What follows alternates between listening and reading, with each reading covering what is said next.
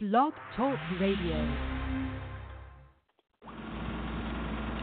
Welcome to Lawmaster Program. The AVB's predictions regarding the coming of the Lord God are fulfilled in the man Tommy L. Hart. This is big news. The Bible's Lord God has come as predicted. But not only has the Lord God come, he has also come forward and revealed himself. He has told the people his name in compliance with Psalm 94:1 and John 7:4. Having performed the works that the Bible ascribes to God, the man Tommy L. Hart fills the bill for God. It is reported by those who know him best, he has done all things well.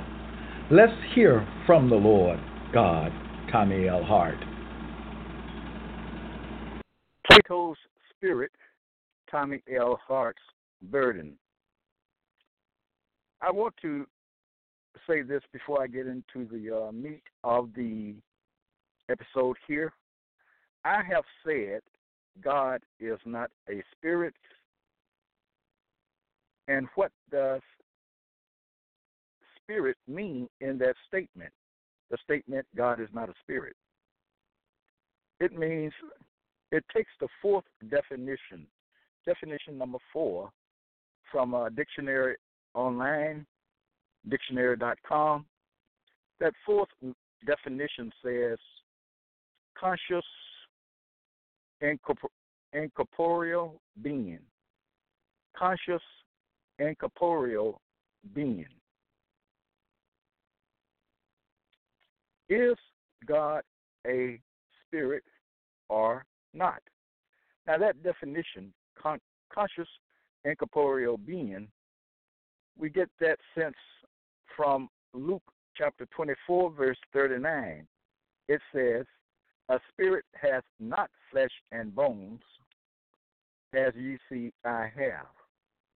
A spirit has not flesh and bones. And that's my thinking whenever you've heard me say in any episode, God is not a spirit. Now, so Luke chapter 24, verse 39 expresses that same idea. Spirit meaning there in Luke 24:39, the same as in my statement, which I said, God is not a spirit. That is a conscious, incorporeal being. A conscious, incorporeal being does not have any flesh and bones, or flesh and blood, as Plato said. Okay? Now, so just keep that in mind. And that's important because I have at various times, probably many times, said God is not a spirit. Now, that is correct. That statement that I've made before is correct. And I gave you the definition of spirit in that usage. Okay? So keep that in mind. Now, let's get with this important subject on having to do with the Spirit of God. As I go through these things, you may, after 3 or 4 minutes, notice a shift in direction. That's nice if you notice it. If you don't, then just follow along. And if you do notice it, just follow along, okay? But there will be a shift. Matter of fact, a sudden shift in direction in about 3 or 4 minutes. Now, let's get started with this. Our lead statement comes from Acts chapter 23, verse 8, which says, there is no resurrection, neither angel nor spirit. Is that statement so? some time ago, I've spoken about the issue of resurrection. I have not spoken on the issue of angels, but Plato tells us quite well in this statement that there is no angel. You know, like a spiritual being, the preachers talk about in the church having wings, you know. Plato says there is no resurrection, neither angels. Then he says, nor spirit. Our questions are, I believe it's two of them. The first one, Ecclesiastes chapter 11, verse 15, says, what is the way of the Spirit? And Romans chapter 8, verse 27, what is the mind of the Spirit? Our main question is, what is the Spirit of God? Is there such a thing as the Spirit of God? Very important. The main question being, as I said, is God a spirit or not? That's what we will deal with. In doing so, we will cover a few Bible statements, King James Bible statements, employing the word spirit. So we begin now. 1 John 4, verse 1 says, try the spirits, whether they are of God. So as one reads the Bible, studies, examines the Bible, he is to try the spirits. That's counsel. That's advice. Keep that in mind. Counsel, advice. He is to try the spirits, or she is to try the spirits, to see whether they are of God, whether they concern God. Are we given anything to assist us or provide some clarity and understanding? Well, that counsel statement I just read is one thing that's given to us. We are advised to try the spirits. Okay, so are we given anything else to assist us or provide some clarity in understanding this thing called spirit by Plato? And we are assuming there is an object having to do with God and having the designation of spirit. Number 5. Now, there is a statement in Isaiah chapter 11, verse 2, which gives us some guidance into this thing of the Spirit. It says, the Spirit of the Lord shall rest upon him. Now, I'll give you this right here. The him is a reference to the Lord God, Tommy L. Hart. All right? The Spirit of the Lord shall rest upon him. The Spirit of wisdom and understanding, the Spirit of counsel and might. Hear that word counsel there? I just spoke about counsel. Counsel and might, the Spirit of knowledge and the fear of the Lord. Number 6. Part A of Isaiah chapter 11, verse 2, issues a declaration telling something about the Spirit. It says, the Spirit shall rest upon the Lord. Okay? Then part B of that same verse gives us more information on the Spirit, saying the Spirit that is wisdom. And the Spirit that is wisdom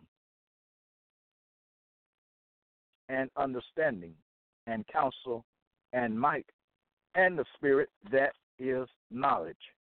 Notice in there these three things: wisdom, knowledge, and understanding.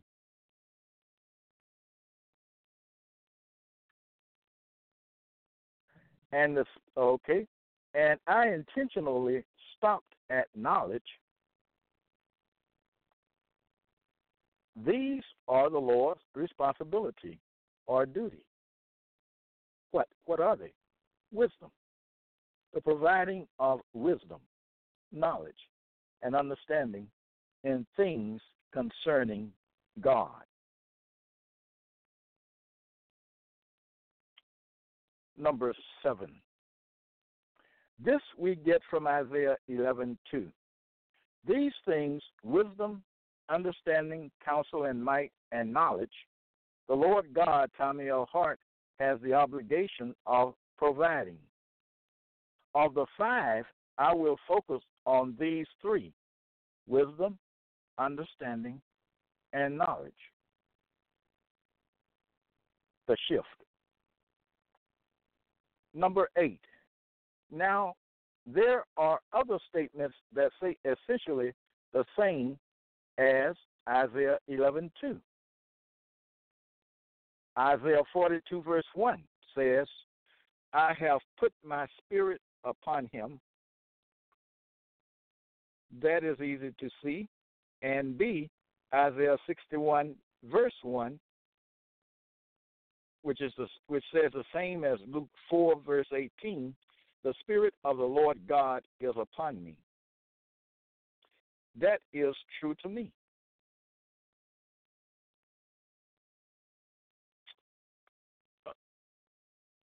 Number 9, Isaiah 11 verse 2 says, the Spirit shall rest upon him.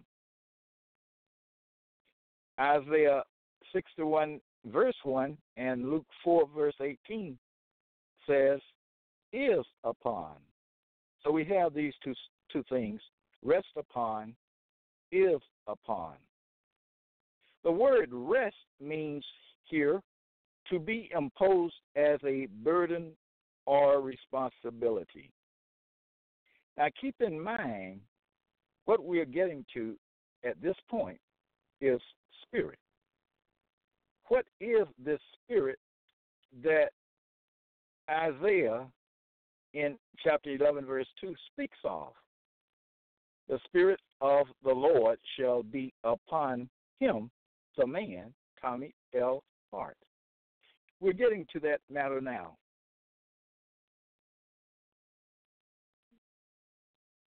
Just what is imposed upon the Lord?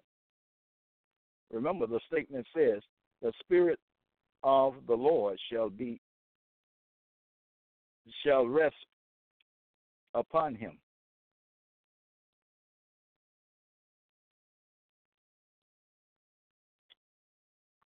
The Spirit of the Lord shall rest upon him.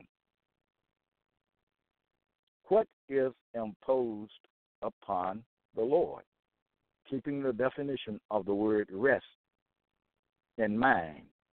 Let me repeat that definition for rest. To be imposed as a burden or responsibility. Now I move on. Is knowledge imposed upon him, the Lord, or wisdom? The statement says, the Isaiah 11:2 statement says, the Spirit of the Lord shall be upon him. Now the statement, we can leave out a couple of words. The statement essentially says, the Spirit shall rest upon him. Okay? Now, the Lord is not going to rest upon the Lord. The statement is saying, the Spirit shall rest upon him. We want to know what this Spirit is. So I ask the question, is knowledge imposed upon him, the Lord, or wisdom? No. It is a burden. Remember the definition of rest? To be imposed as a burden or responsibility? It is a burden. an obligation that is imposed upon the Lord. And that burden, that obligation, is called spirit. So here, the Spirit of the Lord is the burden or obligation of the Lord. You should know who the Lord is by now. Okay? You should know that. The Lord in the statement is a real person.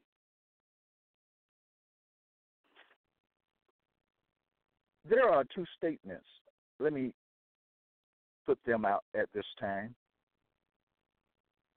having to do with the Lord's burden. The burden of the Lord shall rest upon him, the Lord God. 1 Thessalonians 5:21 says, prove all things. So there's a burden to prove all things. And the next imperative is two imperatives. The first one, 1 Thessalonians 5:21, which says, prove all things. And the second imperative says, do all things. Do and prove. Prove and do. All right? Now, I will read the complete statement there in 1 Thessalonians 5, verse 21. It says, prove all things, hold fast that which is good. Don't go and forget that which is good. Hold fast to it. Cling to it. Own it. Own that which is good, which comes forth from my teaching. All right? Now, that burden is an onus. Remember? I spoke about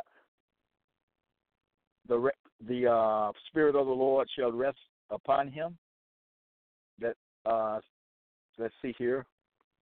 And I gave you the definition of rest, to impose as a burden upon, or rest upon, to impose as a burden, or responsibility, obligation. That burden is an onus now. So introduction of a new word here coming from me, onus, O-N-U-S, onus, and that burden is an onus, and the onus is burden of proof. Let me read that again. That burden of the Lord is an onus.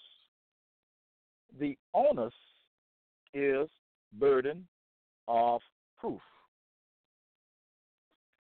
Now, how did we get from spirit to burden of proof?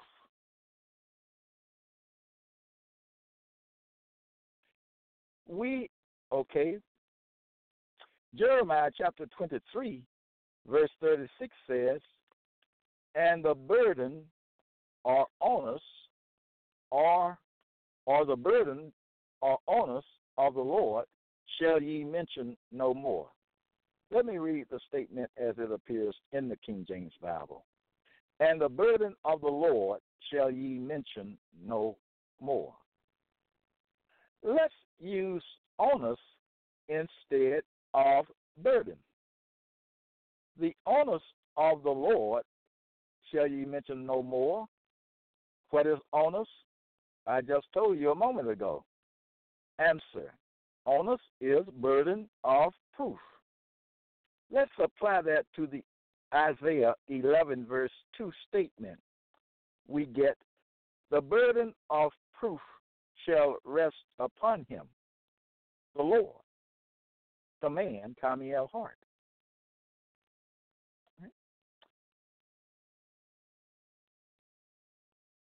And remember the two imperatives.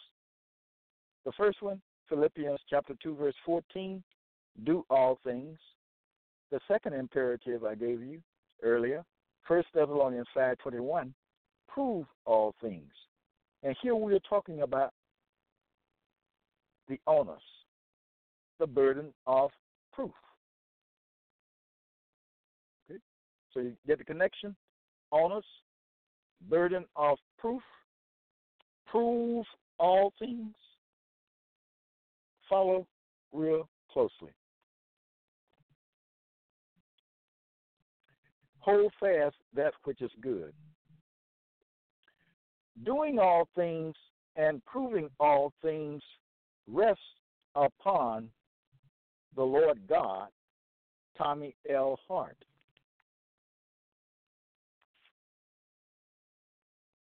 "11. The Lord God, Tommy L. Hart, is commanded to do all things and to prove all things. The burden of proof of all things and has been," this doesn't sound right.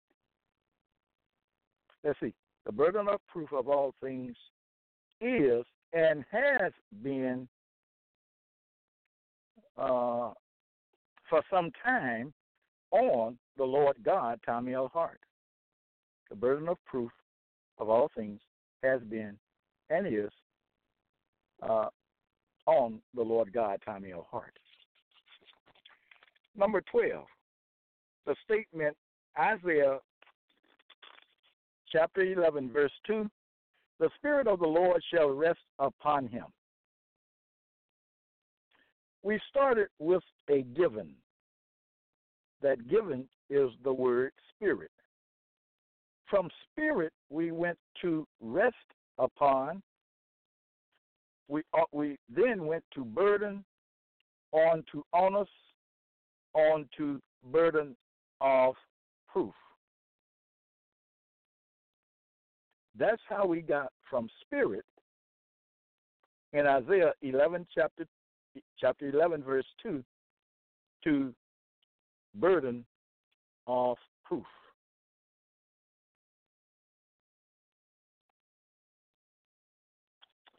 Isaiah chapter 11, verse 2 is now clarified.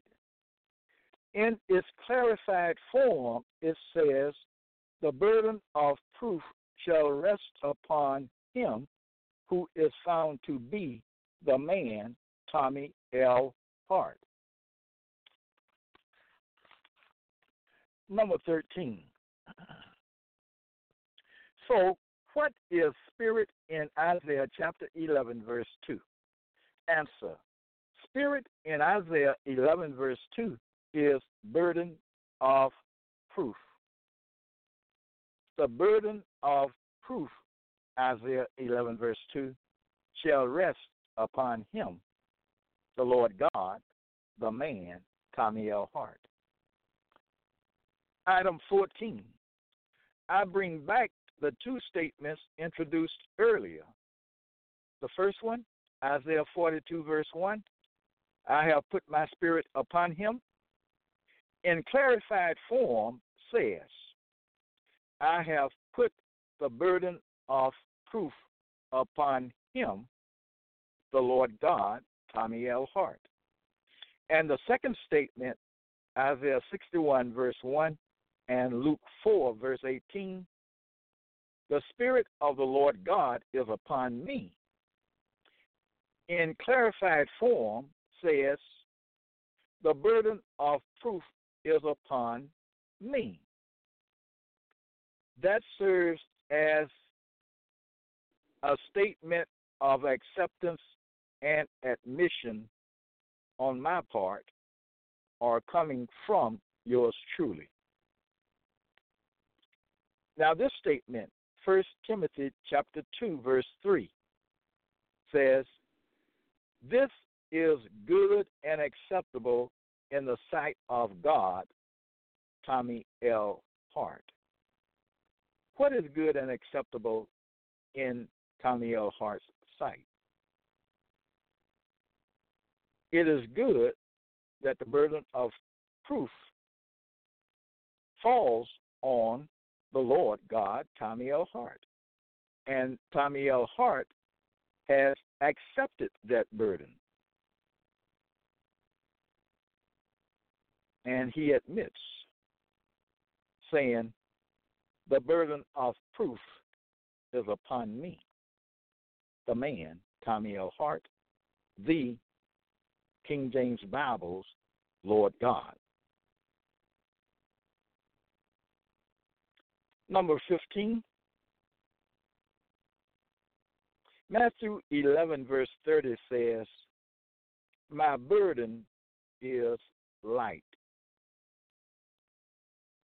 The statement speaks of a light burden. Light burden, an oxymoron. We know now that burden in Matthew chapter 11, verse 30 refers to the burden of proof, from whence we get the question, is the Lord's burden of proof a light thing, as Matthew chapter 11, verse 30 says? Answer. The Lord's burden of proof is no light or trivial matter. The burden of proof, the Lord's burden of proof, is no light or trivial matter.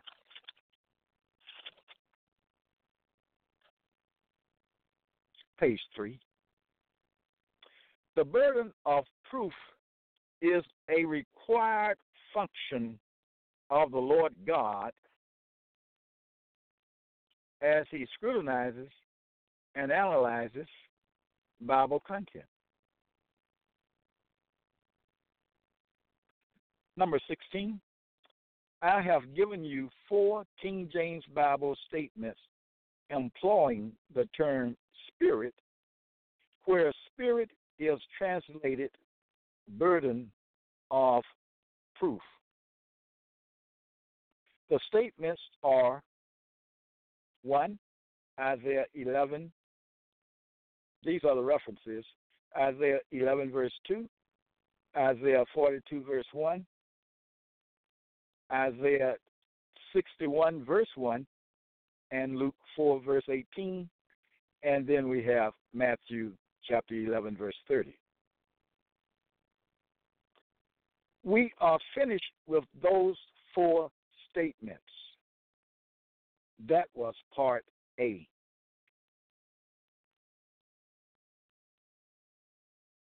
Okay? Now, the understanding there should be clear.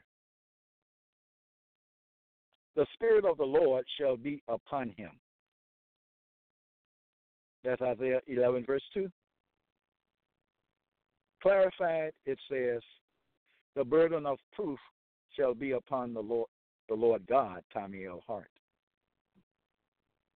Right? So I'm not going to go and repeat anything else on that. That's part A, and we're done with it. The important thing to get out of that is that spirit there in those statements is burden of proof. And I've been carrying that burden for a long time. For many, many years, I've been carrying that burden. And doing all I can or could do to meet that burden of proof. Now we move on. We move from part A to this part, which is part B. We will deal with other statements having the word spirit in them. The first one is John chapter 4, verse 24, which says, God is a spirit.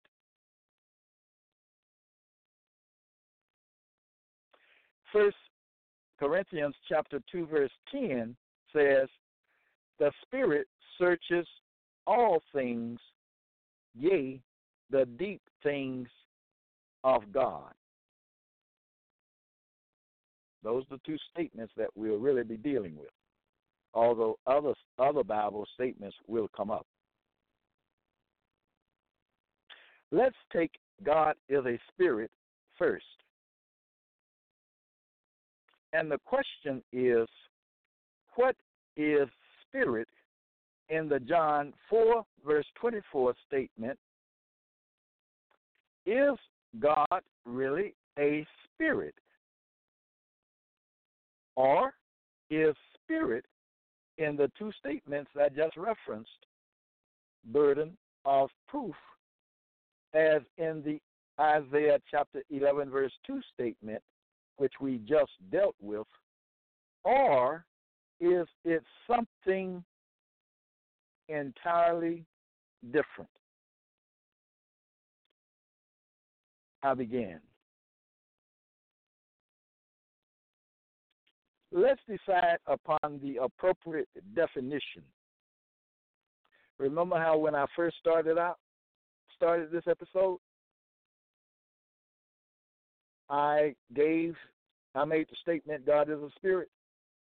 Then I gave the definition for spirit as used in that particular statement.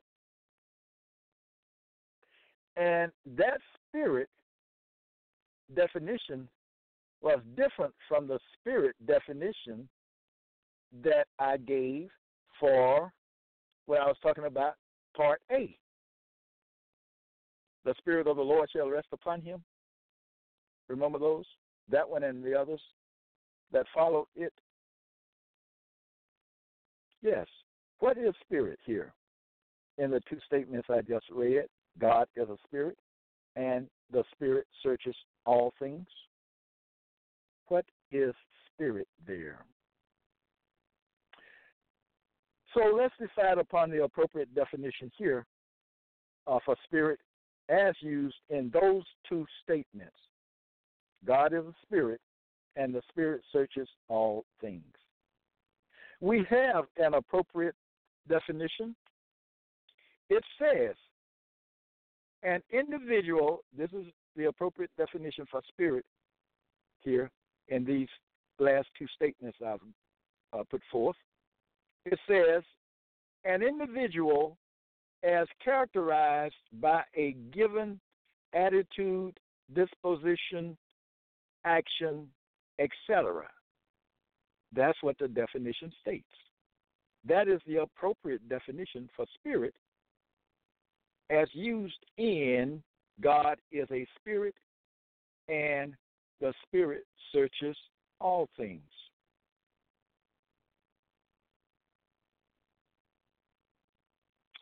So, spirit can be a person, a human being, if you will. In light of the definition of spirit I just gave, consider these statements. 1. 2 Corinthians chapter 3, verse 3. The Spirit of the living God. Now, let's put the first statement, God is a spirit, let's place it before the statement said in 2 Corinthians chapter 3, verse 3. And it would read like this. Let's see here. God is a spirit, the Spirit of the living God. Wow, you should get that. God is a spirit, the Spirit of the living God. Now, I've spoken much here lately on the living God, so you should know well who the living God is. But get the connection between those two statements as placed side by side. God is a spirit, the Spirit of the living God. I put those two statements together. And guess what? The two statements are right, having been put together.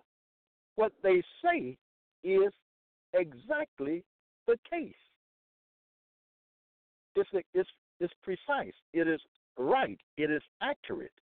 God is a spirit, the spirit of the living God. Now, the spirit of the living God, the word of there, the spirit of the living God, the of means having the designation of. God is a spirit, the spirit having the designation of God. The spirit having the name or title of God. One more time. God is a spirit, the spirit of the living God. Let's go to the next one. Jeremiah chapter 10, verse 10. He is the living God.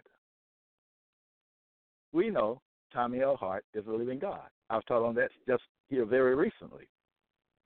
Okay? He is the living God. Now, let's put God is a spirit before he is the living God and see how that sounds and how it goes over. God is a spirit. He is the living God. God is a spirit, the spirit of the living God. He is the living God.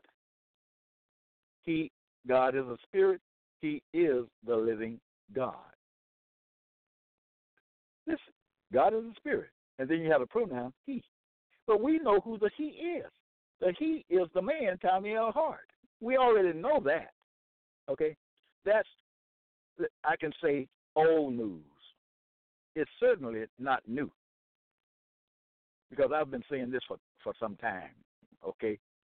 The man, Tommy L. Hart. The Bible's Lord God is the man, Tommy L. Hart. He is the living God. He's alive at this particular time.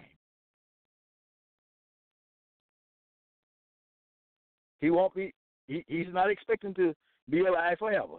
But right now, he is alive. And right now, he is the living God. Guess after I die, somebody will say, well, now he's a dead God. Well, that's okay, too. I will be dead. Okay. All right? The point is we're talking about now. We're talking about the living God. Matter of fact, the living God is now talking. Let's move to the next one. And each one of these other Bible statements, I will precede with the first statement, which is God is a spirit. Mark chapter 7, verse 37 says, he has done all things well. Let's put the first statement before it. God is a spirit. He has done all things well. I've been teaching on that statement just very recently. All of them. Okay? So far, God is a spirit. He has done all things well. Who have I been saying has done, the Bible says all things, he has done all things well. I've been saying the Bible says the man Tommy L. Hart has done all things well. I've been saying that.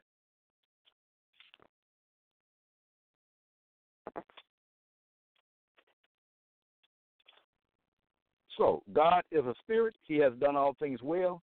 God is a spirit, the spirit of the living God.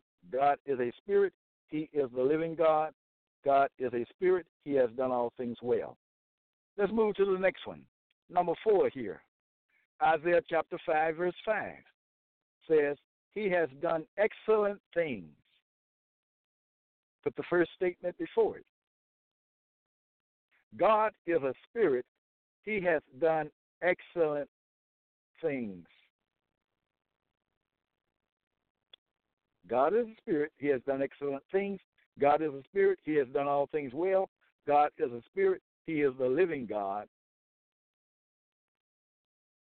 God is a spirit, the spirit of the living God, the spirit having the designation of God.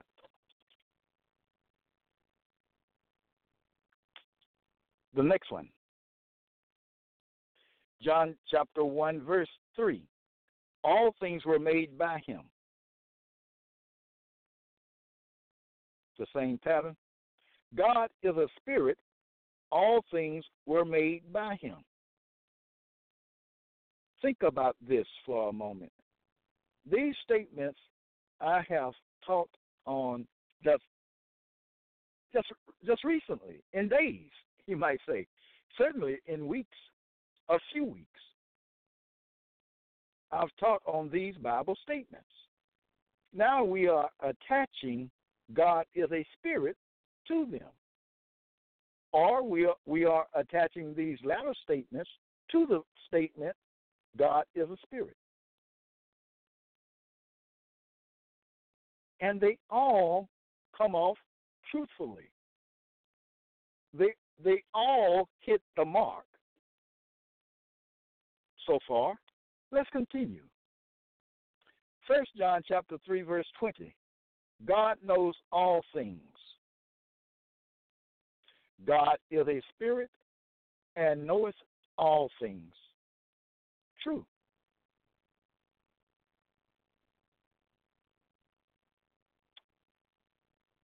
I will give again the appropriate definition of spirit and make a statement.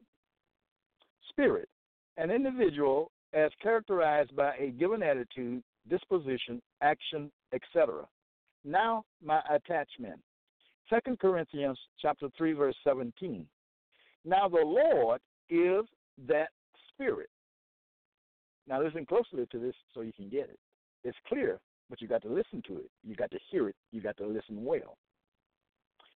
Now the Lord is that spirit. And I can say, what spirit?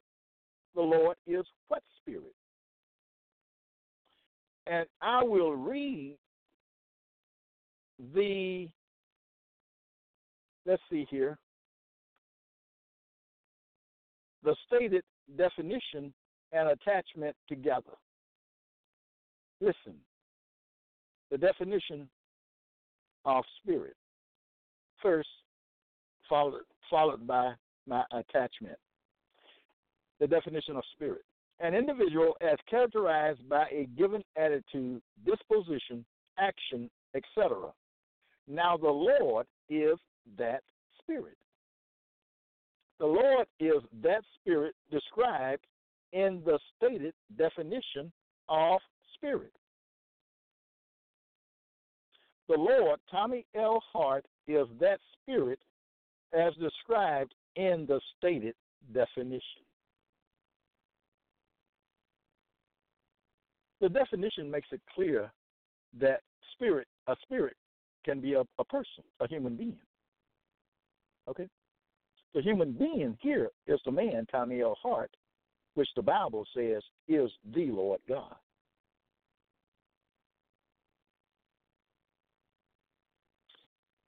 Okay, now we move on. In the stated sense, God, the man, Tommy L. Hart, is a spirit. And let me read that definition again. The man, Tommy L. Hart, is a spirit. Let's see here. An individual, Tommy L. Hart, is an individual as characterized by a given attitude, disposition, action, etc. Now the Lord, Tommy L. Hart, is that spirit. That spirit described in the definition I just gave for spirit. Moving on, number 8 here in this part B. 1 Corinthians chapter 2, verse 10 says, the Spirit searches all things, yea, the deep things of God. So we see that the Spirit here has some connection to God, just as in God is a spirit statement, spirit has some connection to God. Matter of fact, spirit is God. God is a spirit. God is the spirit per definition of spirit that I stated. And in that sense. So we have the Spirit searches all things.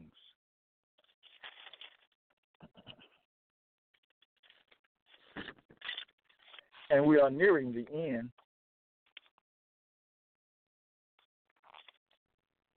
Who has actually involved, remember the statement, the Spirit searches all things. Now, who has actually been involved in the action of searching out, performing, and making known to the people all things? Who has been involved in that action? It is the man, Tommy L. Hart. And I've been showing you that for quite some time. In 1 Corinthians chapter 2, verse 10, the term spirit is a reference to the Lord God, the man, Tommy L. Hart. The statement says, the Spirit searches all things. Okay? The Spirit searches all things. Clarified says, the Lord God, Tommy L. Hart, searches all things. In the Second King James Bible statements, or in part 2 King James Bible statements, God is a spirit, and the Spirit searches all things. Spirit is a reference to the Lord God, Tommy L. Hart. God is a spirit. Lord God, Tommy L. Hart, is a spirit in the sense stated earlier. The Spirit searches all things. The Spirit, the Lord God, Tommy L. Hart, searches all things. We see in these things that spirit in group A, consisting of, and this is just some of them, John 4, verse 24, and 1 Corinthians chapter 2, verse 10, and spirit in group B, Isaiah 11, verse 2. Okay, I got that label wrong. We see in these things that spirit in group B, John 4:24, and 1 Corinthians chapter 2, verse 10, and spirit in group A, Isaiah 11, verse 2, and Isaiah 42, verse 1, take different definitions, different meanings. In group A, the spirit is burden of proof. And in group B, the spirit is the man, Lord God, Tommy L. Hart. In group A, spirit is a burden. In group B, spirit is an individual. In group A, spirit is burden of proof. In group B, spirit is an individual.